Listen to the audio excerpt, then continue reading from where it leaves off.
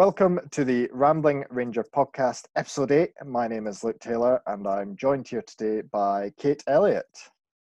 Hello! Kate is a wind farm ranger and is also an international ranger coordinator and secretary for the Scottish Countryside Rangers Association. Let's just say that for now, but we'll be going in talking about that in just a moment. But I thought I'd bring Kate on to give that international rangers perspective, which we already slightly discussed well earlier podcast. And Kate's got the perfect perspective to give on that. But also just the environment that she works in, so a wind farm, and the similarities and differences that is to other ranger services in the UK. But without further ado, would you like to introduce yourself, Kate? Hi, my name is Kate Elliott, as you said before, and I am a full-time countryside ranger. I work for Whiteley Wind Farm Countryside Ranger Service, which is a small team of 3. We're based at Whiteley Wind Farm, which is about 10 miles south of Glasgow. It's the largest onshore wind farm in the UK. We've got 215 wind turbines altogether. It covers an area of like 30 square miles, and we've got over 100 miles of tracks and trails to look after and things like that. So it's a big place for a very small team, and it's a very complicated thing, but I'll get on to that a wee bit later. Outside of work, I'm very much an outdoors enthusiast. As every ranger normally is. It's unusual to find anyone who's not an outdoor enthusiast that's employed in the rangering world. But yeah, I very much, if I'm not at work, I am outside either walking or cycling. I love long distance walking. I try to get a walking holiday at least once every year or 2 years with a large walk involved. And I'm also a year-round open water swimmer. That's my thing. Yeah, no, it certainly is, and we'll get on to talking about your walking and other things later. Is that one of the reasons that I suppose inspired you to become a ranger? So from a young age I've always been interested in nature and the environment and things, although I spent most of my childhood in a swimming pool, so I'm dosed in chlorine for life. However, I was always interested in geography and biology and things at school, and never ever knew what I actually wanted to do with my life at all. At one point when I was a very small child, somebody asked me what I wanted to do when I was older, and I replied, I'd like to be a packed lunchbox. I mean, then that went on to like the standard, I want to be a vet and all the rest of it. I soon found out that there was no way I was going to get the grade needed to be a vet, or certainly the standard of vet that I wanted to be. I wanted to be a veterinary surgeon for quite a while. Right. And then I sort of went from there. I started off at uni studying marine biology at Stirling University. However, in my first year of uni, I was actually diagnosed with type 1 diabetes, so it runs in my family, and kind of looking at the marine biology side of things, I started thinking, right, I don't think, at that point certainly, I was told by quite a few people that the kind of work that I wanted to get into, which would have been like going off on research vessels and things like that, I wouldn't be insured to do that, having the type 1 diabetes. So it was very much, okay, well, that's that in the bucket. Let's do something else. So it was very easy for me, the way that the systems worked at Stirling Uni. I was able to just jump course onto ecology at the end of my first year. It basically followed the same modules anyway, and did that. So I continued through uni doing my ecology course, and then I left uni in 2009. And I started work as a part-time tea lady and cleaner at a hospital at the weekends. And then during the week, I basically just spent that trying to find jobs, apply for jobs, and did a wee bit of volunteering here and there as well. that included things like I started up with the Stirling Council Ranger Service, because that's where I was based at that point, as one of their volunteer rangers there, and it kind of spiraled from there. Yeah, you actually had Yeah, an opportunity to meet an apprentice ranger at Stirling Council when you were there, didn't you? yeah, I worked alongside him. So before that, like I got a 4-month paid internship at East Renfrewshire Council. Surprise, that has all come full circle. Um, I had a paid internship as a ranger at their Dams to Darnley Country Park in 2011. So I was there for 4 months, got quite a bit of experience and things like that. My first sort of pure rangering working sort of role. I suppose you could see it as a seasonal role, I suppose, because it was over the summer and things. It was basically to fill the gap in the amount of time it would take them from somebody leaving to recruiting somebody to replace that. Yeah. I filled that gap, basically. There was an opportunity there. So that was really good. And then one thing led to another, and I was doing more and more volunteering with Stirling Council Ranger Service, and then this opportunity came up with the Conservation Volunteers, TCV, through their Natural Communities programme. Right. So that was a 1-year paid traineeship, and I was based, yay, with Stirling Council Ranger Service, which helped a lot. I already knew the rangers there, and that was great. And at the same time as that, as you mentioned before, we also had an apprentice ranger through the Modern Apprenticeship Scheme, Scott Mason, and the two of us worked alongside each other, and sort of it helped having a newbie next to me as well. It wasn't just me, that was it. There was the two of us sort of finding our way through things and all the rest of it, so that was quite good. I always find with those sorts of things, I mean, after meeting and talking to you over the last few years now within SCRA, and having found out that you're the only other person out with that has left West Lothian that I've met, and have also became a ranger, which is just quite, I don't know, amusing and funny. But and with Scott as well, I knew Scott through Lantra, and the initiative that we talked about with Annabelle earlier, and just a really nice guy. And he's the first case that I came across that was an apprentice ranger like myself, but many years beforehand. And it was quite nice to hear of those opportunities that Stirling Council were providing for likes of yourself with TCV, who we obviously explored with Will, and the two of yous, like how did that then work with obviously yourself having the TCV employment, and then Scott having the apprenticeship? I imagine that was quite good for both of you, developing your ranger expertise, let's say. Yeah, we were certainly both like spare pairs of hands for the ranger service, which at that point was still quite big. There, for the full team, including the two of us, there was actually 6 rangers on the team there, and it's the biggest ranger team I've actually been a part of. They're subsequently down to 1 ranger now and no head ranger at all. But yeah, it was great to be part of that team, and they took us under their wings, got us to muck in with them. I had my own remit because of my traineeship. I was allocated to work with one of the most deprived communities in Stirling.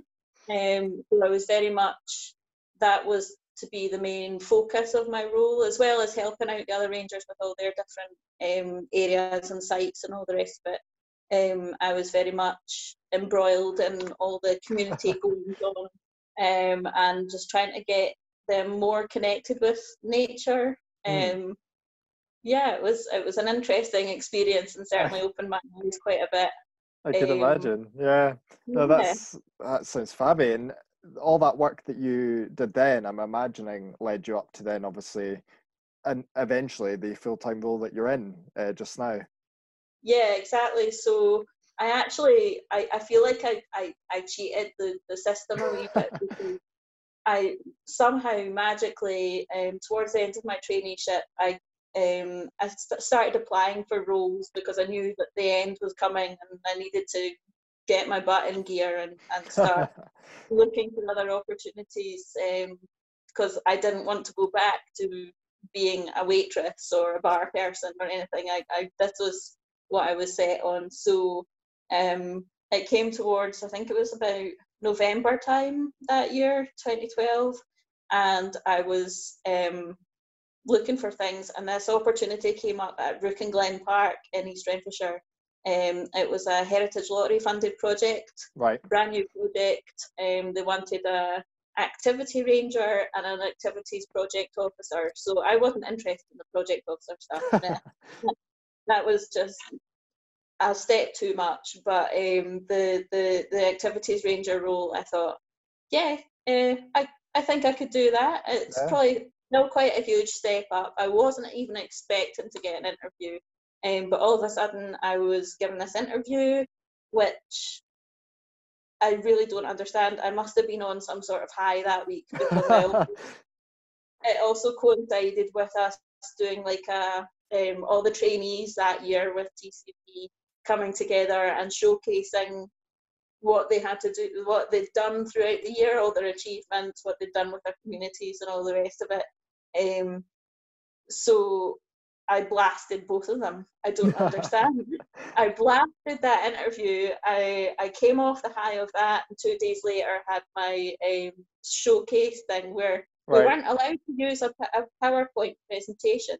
And that saw me taking a large fabric butterfly on a train from Dunblane to Edinburgh city centre, and then walking through the city centre to this place to do the showcase with this giant butterfly model, which I was going to stick all these pictures to, and then it had all these themes and things.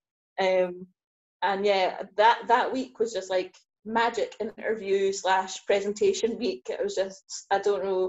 And yeah, about a week later, I found out that I had this post at East Renfrewshire Council as their activities ranger, and I thought, okay, wasn't expecting that.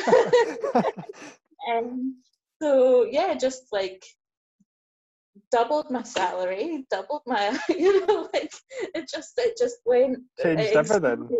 It exploded from there, and it was a very steep learning curve. Like yes, I had experience of working for a local authority, but just being thrown in at the deep end with this really high profile project.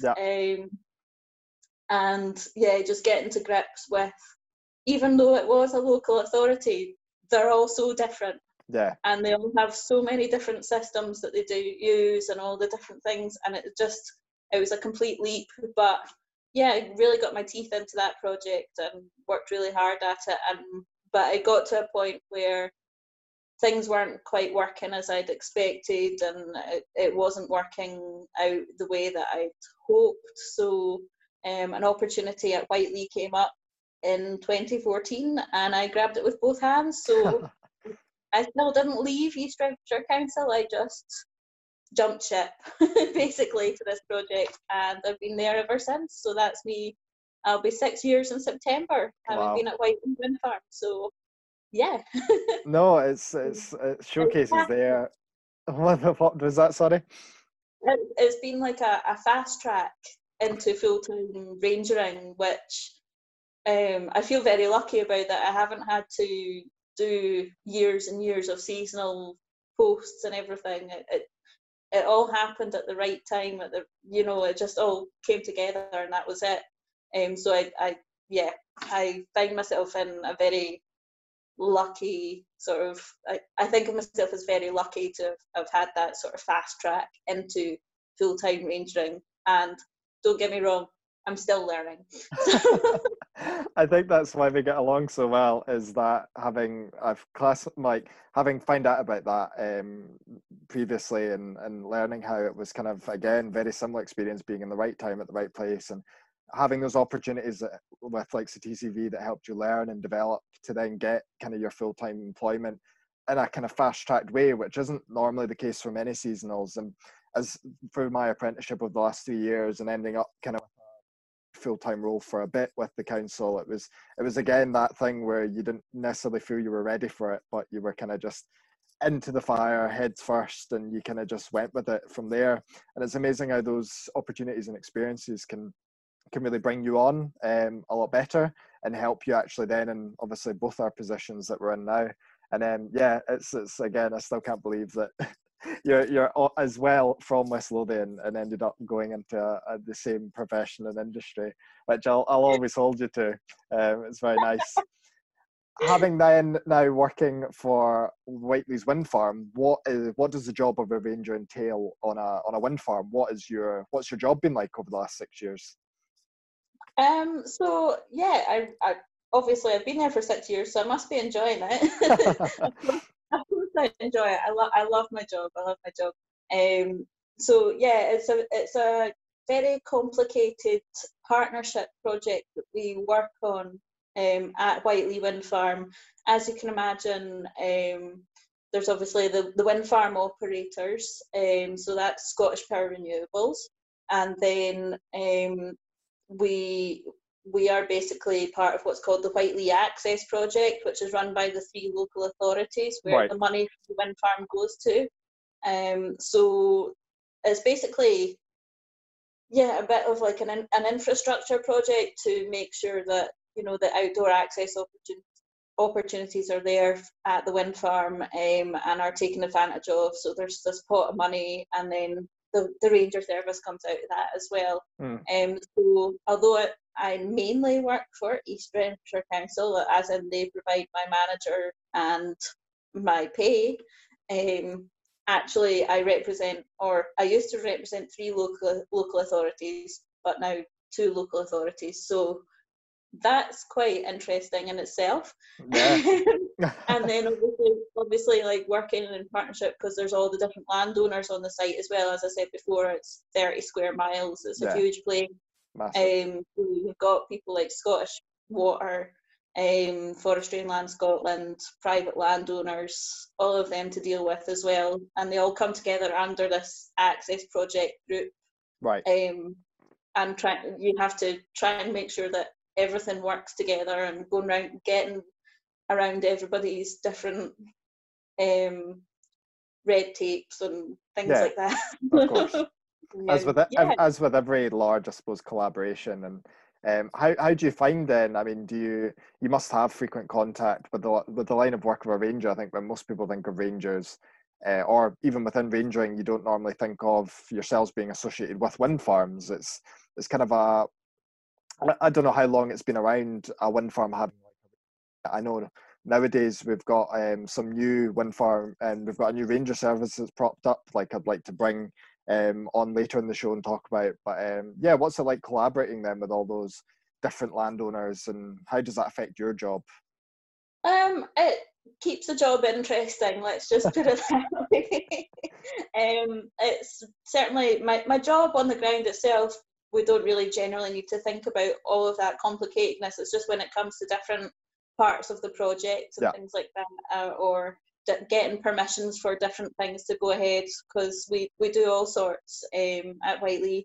I'll start with like education, for example.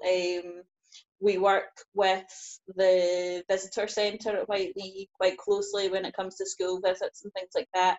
They are run by the Glasgow Science Centre. There's another another organisation to be working with as well. So we work very closely with them in terms of what we do. We sort of try and do the side of the site as a bigger picture. Like they'll do workshops to do with how a turbine works and different things like that, or how the wind and the rain and things like that. There'll be very specific sciencey workshops. Yeah. And then we'll take the group outside and explain the site a bit more, the wildlife, the habitats, how that fits in with the bigger, how the wind farm fits into all of that, and a lot of stuff about sustainability. So like for example, like a standard ranger job mainly has like nice woodlands, and you'll go and do you'll go and do like meet a tree activities and things like that. Our wind turbines are our trees, basically. So instead of meet a tree, it's hug the wind turbine. Yeah, and things like that. And it's instead of maybe teaching all about the biodiversity within an oak tree or something like that, Yeah. we know a lot more about turbines and how they work and sustainability and renewable energies, like different energy types and things like that. Yeah. So there's that whole side of things. So it is a wee bit different in terms of that side of things. We've obviously got like your standard sort of ranger service activities and events program as well. So we still do things like guided walks and bushcraft and arts and crafts and nature ID and lead cycles and Halloween events. We're great for Halloween, by the way. All the nice stuff. But yes, I remember you distinctively talking about your Halloween events. Yeah, we're good with the Halloween stuff. All sorts of things like that. So we do that side of things as well. And then because of the nature of the site, we also deal with requests for like charity events or large events, so things like sponsored runs or like a large running festival, or we've had the likes of sled dog races and things, things like that, horse riding groups, things like that. So we are their main contact in order to get in contact with all the different landowners and get all the different Permissions, yeah. So we've got that side of things as well. And then obviously we've got your standard like weekly bin runs and the glamorous side of the job, bin runs and like we do practical stuff quite often, but maybe not as often as we'd hope because it mainly ends up in the winter because summer is just made up of public engagement almost, so when it gets to the quieter times, we put down all these plans to get all these practical jobs done, and then of course Whiteley, the weather is our main barrier, our main issue at Whiteley. It's just we're 300 metres above sea level. It's exposed as you'd expect at a wind farm, and it just gets mightily horrific. Yeah. The weather can be absolutely brutal, and there's some jobs that just can't be done in those conditions, or the slightest risk of lightning, we have to take cover. When you're surrounded by 215 lightning rods, it's a wee bit hairy when you get caught out by a freak thunderstorm and you have to sort of just drop everything and run. It's certainly interesting, keeps us on our toes, really enjoy it. So No, I think it's really important that there's a ranger service and people like yourself present on. I mean, a lot of people, I've said previously, when you think of a wind farm, you don't necessarily associate it with, I suppose, nature, wildlife, access, all these things. You just think predominantly, probably when I was younger, I'd think these big turbines are creating energy and it's all for renewable purposes and things. And I think it's really important having a service like this that provide that knowledge to school kids, to local visitors, and are able to raise other awareness points of what these wind turbines are doing, and also improving the site itself, not letting it they create their own habitats in themselves and all the different plants and animals and things that use these sites. Yes, there's the whole controversy with clearing and creating more of these turbines and wind sites, which there's the rights and the wrongs with everything when you have to make way for energy and sustainability. But once you've then stuck with something, or you already have these sites, it then becomes important that you have these services like ranger services in place. So no, it's one of those, again, very unique ranger type roles within a completely different setting. And yeah, no, yeah. I think a lot of rangers, when they think of lightning storms and thunder, and they're worried about their trees, but I'd certainly be more worried about being behind these, as you said, big, big electrical bits. And I certainly wouldn't be like to holding a spade or a shovel or any kind of tool whilst out doing path work or conservation work. In Yeah, that weather. that happened to me earlier this year, actually, and it was during those, the freak snowstorms that we were having with all the high winds and everything, and I was trying to locate one of our buried visitor counter boxes. Because yours are yours metal as well? Because I remember with we have pressure pads under some of the certainly these that's what it was. we had pressure pads, and the box that holds, the counter and things like that, was buried under the ground, basically. And we've had quite a few issues because obviously it's built on a peat bog. Yeah. And things move and the cables stretch and things like that. So we've had quite a few issues with them, but we thought we had them all back up and running and all the rest of it as usual, except from I had to go out and try and locate this one that hadn't been dug up in quite a long time, underneath a few inches of snow by this point. So I'm stood there with a spade, and I can see all the dark clouds coming and flurries of snow and everything, but I really had to get this done because I had a report to do. I had a report to do with the numbers and all the rest of it, and yeah, I'm stood there with a spade in my hand, and the lightning came down maybe about a mile away, and the thunder was right above my head, and I've not run that fast in a video. I don't advocate running. I'm not a runner. I've not run that fast in a very, very long time, and I got back to my 4x4 and just fell apart and was like crying. As you would be, I don't blame you. Yeah. People don't realise risking leg and whatever they call it, life and limb, as a ranger in these circumstances. Yeah, and I just thought, way okay, that's good. I managed to recompose myself and just thought, right, screw it, I'm not doing that again. We can leave these numbers out of this report, and I did.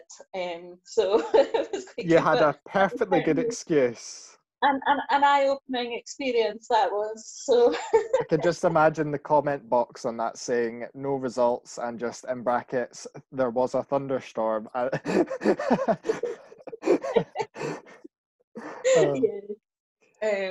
That was certainly interesting anyway. Yeah. Anyway, we discussed your kind of second, I suppose, role and something that we wanted to talk about, and that's your role with SCRA, so the Scottish Country Rangers Association. How did you first involved with it in the first place? Was that early on into your rangering, or kind of when you found yourself with Whiteleys? It was actually, so when I was at Stirling Council, we were part of a team membership with SCRA, and I went along to, I think it was one of the sharing good practice conferences, and so I knew about SCRA and all the rest of it, and also one of my colleagues there, she was the secretary at the time. You can see where this is going. I can. And so when I actually switched over to working at Rook and Glen, I'd gone from obviously like a team of 6 of us down to being lone ranger on a really new project with varying ideas being drifting around about what I should or shouldn't be doing and different things, trying to find my feet.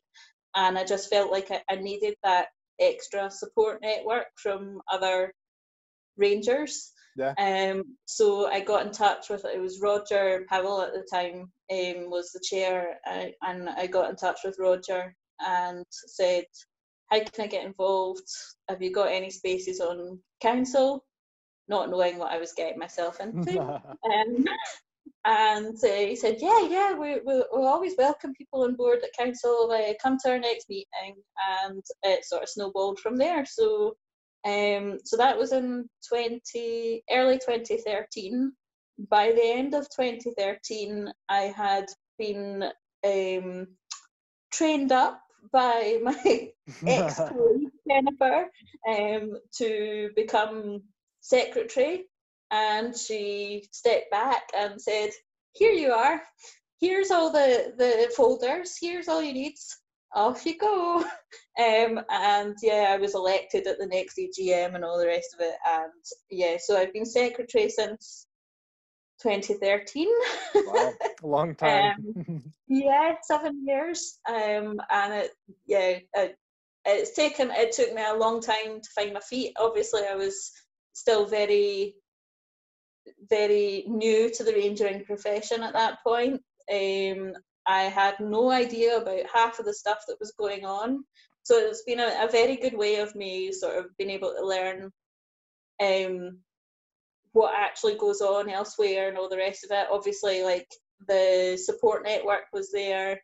I was able to just like bounce opinions off of and ideas and things off of people, and yeah, that's me. I've been there ever since.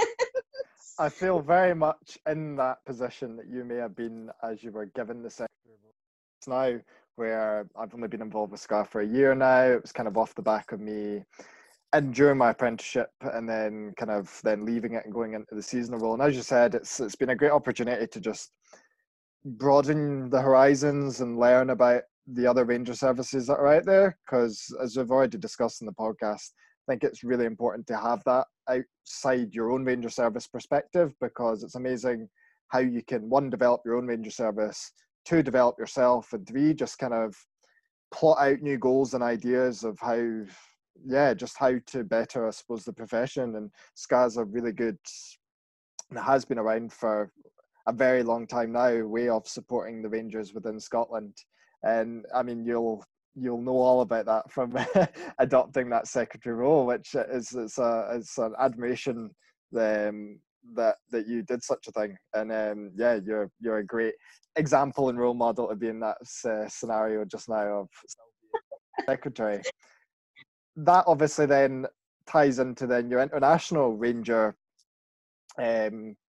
role in that as well. So you're kind of secretary, but you also have that international rangers relationships kind of position where you went along to, was your first, I suppose, how did this come about? Did it come along with your World Ranger experience? Yeah, so there was an opportunity came up for all SCRA members in 2015. I think it was it was around early 2015. An opportunity came up where SCRA offered to pay the accommodation and delegate fees for a SCRA member to attend the World Ranger Congress run by the International Ranger Federation in 2016, and it was going to be in Colorado. At Rocky Mountain National Park. And I saw this opportunity and I thought, well, I really want to go. It looks really, really great. And it would be a great experience. And I just thought, right, okay, I'm highly, highly unlikely to get this, but I'm just going to go for it. So I applied for the opportunity, and it turned out I was the only one who did apply for this opportunity.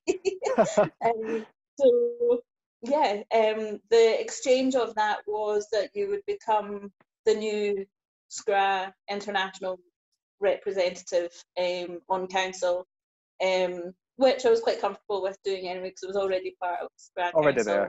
There. Then gave me another thing to add, another string to add to my bow, shall we say. So yeah, before I knew it, I was being congratulated on getting this opportunity, and I was into trying to book all my flights and everything else. And before I knew it, I was on a plane for the first time on my own. I'd been to Canada before with my boyfriend at the time, now my husband, but I'd been that far away previously, but never on my own. I don't think actually no, I'd never travelled all by myself I haven't internationally. either. Yeah. And that was my first step to doing that, and yeah, it was a great experience. And yeah, I rocked up at Denver Airport. I'd never been at that altitude before, and I was frantically searching for these people with boards to say that I was to get on their shuttle bus to get to the venue, which was again another 3,000 feet above what I was already at, and which was a really scary prospect. I made the mistake. I was walking through the airport and obviously like pulling my suitcase along with me and all the rest of it, and you had to go over this bridge, but it was sort of a slope up and a slope down, and I got halfway up the slope, like striding away really excited, and I just had to just sort of stop and take a breather and all the rest of it, and that was my first realization that yes, the altitude was something completely different to what I was used to, and I just thought, I'm not as fit as I thought I was. Again, I bumped into all these really friendly people at the airport, and some of them I'm still in touch with them to this day. And yeah, we got on the bus and we arrived. I was a couple of days early before the conference actually started, so we were one of the first buses to arrive. And I remember it was really late at night, but it was actually in my head it was about 5 o'clock in the morning, and I was having hot dogs and random turkey sandwiches shoved down my throat. Yeah. And then all I wanted to do was just find my bed. But then yeah, getting to know all the different people, I was very quickly roped into with some of the, I think it was California State Park Rangers, taking the badges off of uniforms.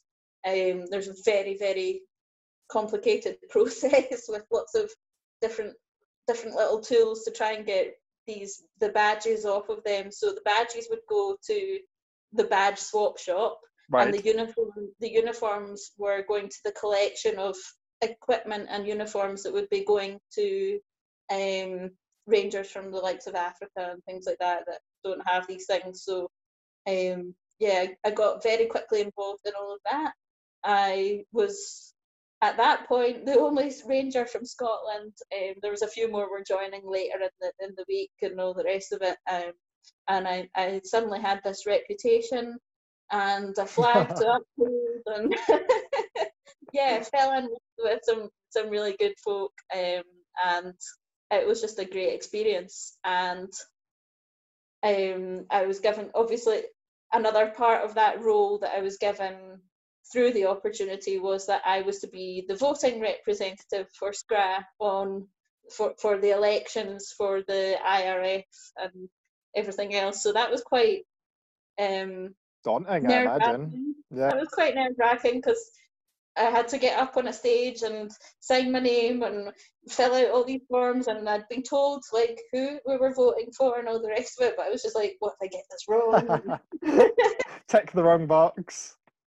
Yeah, and so did all that, and then they had like a what would you call it? Like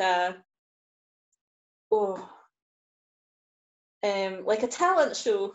An international talent show. So I went up and I gave some. I think I recited some burns, and then was telling some things, and I put together this thing about what different words meant in Scotland. Scottish, and yeah, Scottish words and all they loved it. They absolutely loved it, and yeah, that, and we did some dancing. I loved the whole conference.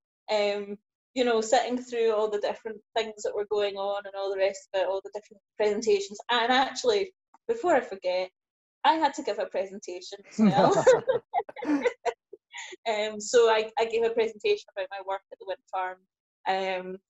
and yeah, that was in front of about 50 people, more or less. So it was one of the smaller presentation rooms, so thankfully not the large auditorium.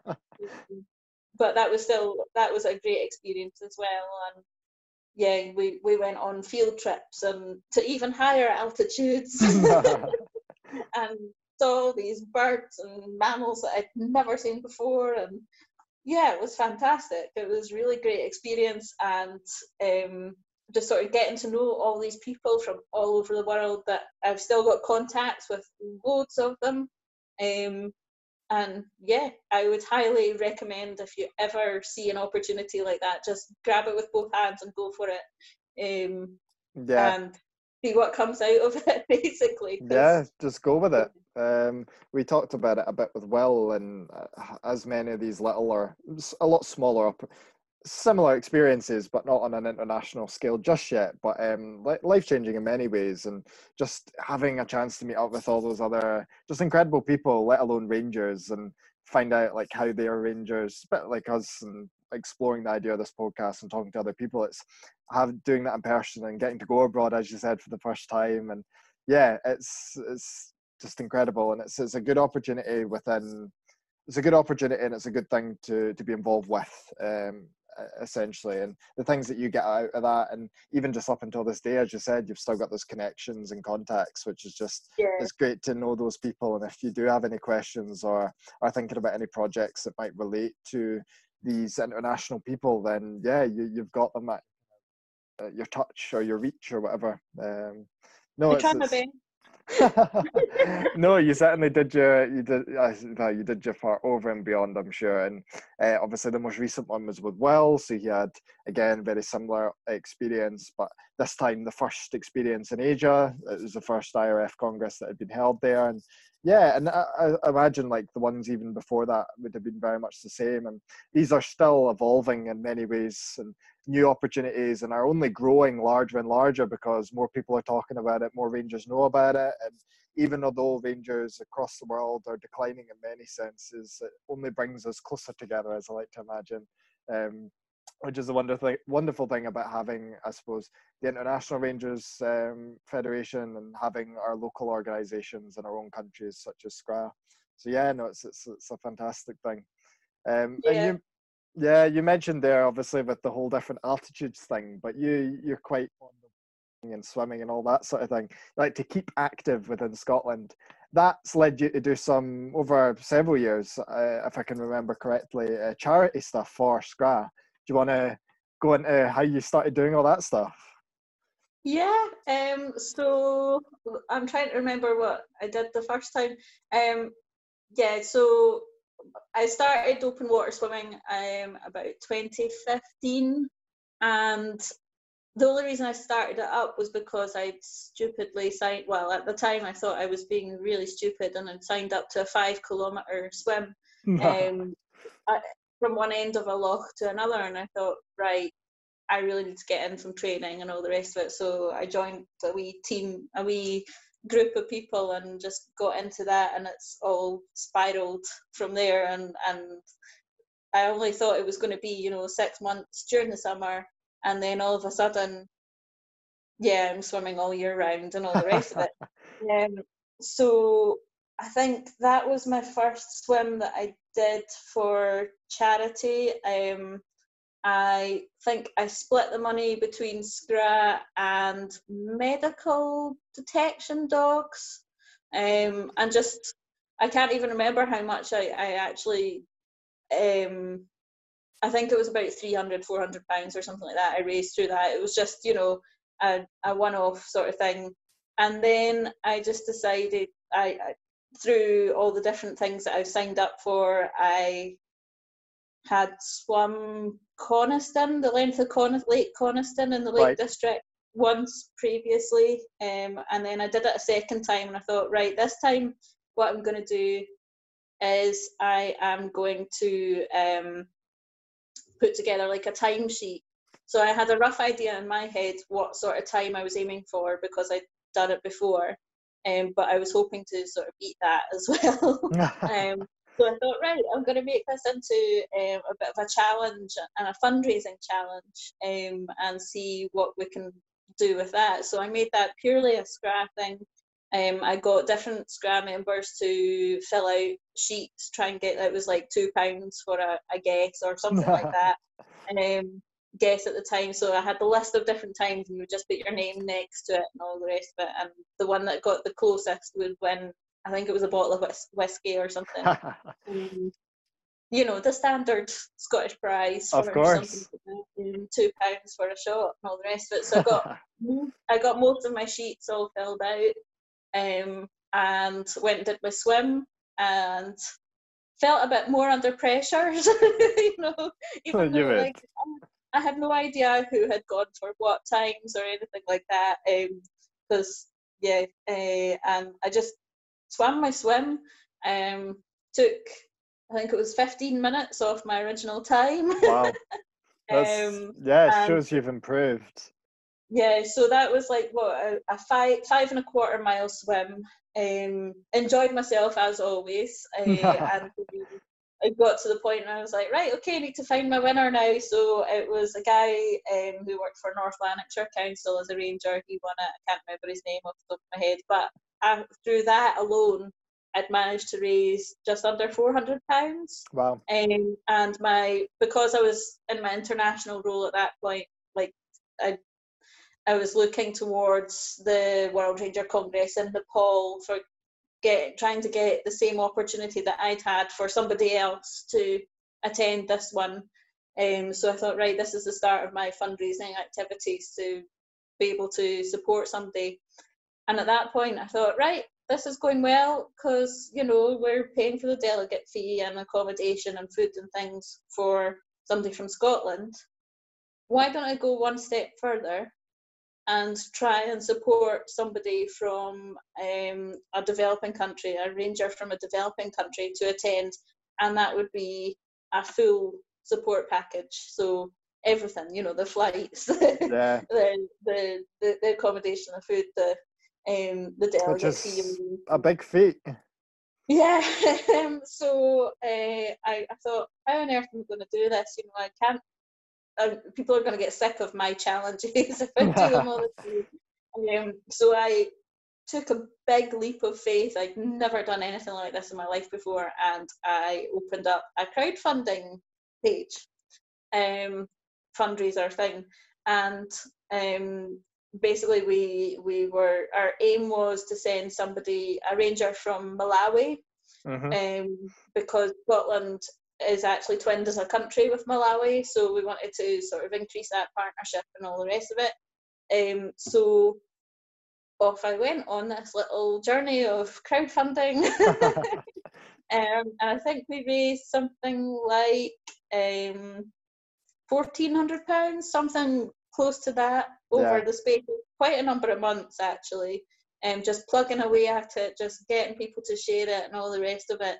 And yeah, the sponsors came in, and I was extremely grateful that it all worked out. And yeah, but now that I think about it, that was actually a really easy feat, because the biggest challenge out of all of that came when I had to try and find the person who was going to be our chosen delegate from Malawi, and then B, the logistical practice of trying to get them from Malawi to Nepal in one piece, not being lost, and all the logistical nightmares around that. And thankfully I had Tony, our treasurer. He was international rep for a while previously as well, and the two of us just plugged away at it, and he was a big support for me because I was falling apart just trying to get all this sorted, because every time we booked a flight, we thought everything was fine, and then all of a sudden flights were changed and chopped and changed about. And actually, because he was having to get on like 4 separate planes, the first 2 didn't meet up with each other, like they overlapped. Yeah. Oh no, it was a nightmare. We got him there in the end. That's You did. the end of the story. We got Paul. His name was Paul Chiliera. And we got him there, and he had a fantastic time, and he met up with Will and Tony as well because he was there, and we got him back eventually as well after a few more flight mishaps. But yeah, and he was very grateful for the whole experience and all the rest of it. And he put up with some amount of chopping and changing as well. I don't even want to know how many times I wrote, I apologise again, but this has happened.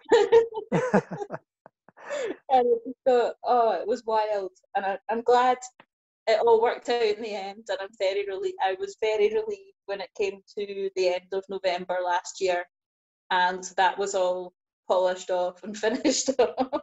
Yeah, and completed in a successful way. It's a really, really great outcome, and it just shows you, I mean, you've taken hobby, something you've liked and something you've done for quite a while, really created that positive impact on not just your raising money locally for SCRA, but going international and taking it to that next level, which just adds that extra bit of speciality, I suppose, to it. And yeah, as you gave that ranger a really unique opportunity that he otherwise would never have had to again go and meet all these other rangers out there. So no, it's certainly I mean, even just your swimming and your running, you're a role model for other people out there that are diabetic, and you do all that with having that additional thing. And obviously with what we're in just now with lockdown and everything else, you're at more of a risk than everyone else, but you still get on with it, which is, it's a great trait, I suppose. I'm trying. Surviving and staying sane, and yeah, just it's a huge amount of work that really does have a positive impact. And yeah, I mean, we'll come across lots like that further down the line. Just to wrap things up then, I suppose, where can people find out more about, I suppose, SCRA? We have already promoted it, but you've got the website, the IRF, the easiest way is probably through their website as well. Yeah, they've got a website going. They're also on Facebook as well. So you've got the IRF, the International Ranger Federation, and more local. Well, I say locally, We mean locally, country. Yeah. So regionally, we are part of the European Ranger Federation as well. Yes. So that's one of the regional umbrellas underneath the IRF, the ERF. And yeah, there's opportunities there as well with different congresses and things going on, and certainly I've been quite involved with the ERA more recently as well. I attended a twinning partnership and sort of workshops sort of thing in Denmark as well. Yep. So yeah, getting involved in things like that, and it's just all really rewarding. ERF, yeah, they are on Facebook as well. So if you put in European Ranger Federation, you should get that up. Yep. I'm not so good on the Twitter side of things, so I'm not entirely sure. I'm pretty sure they are, but don't hold me to that. I think you'll be able to find them through the SCRA page, if anything else, through the follows and whatnot. Yeah. And if in doubt, you can pop an email to SCRA, addressed to me, and I'll get it, and I'll work out ways of whatever through all the different contacts that I've got or that are there. We'll find a way. Fingers crossed. Absolutely.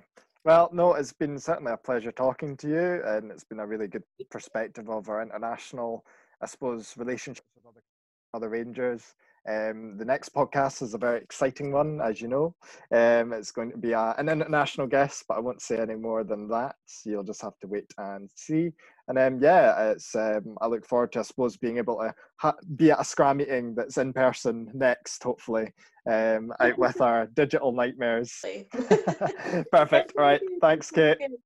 Catch you later. Bye.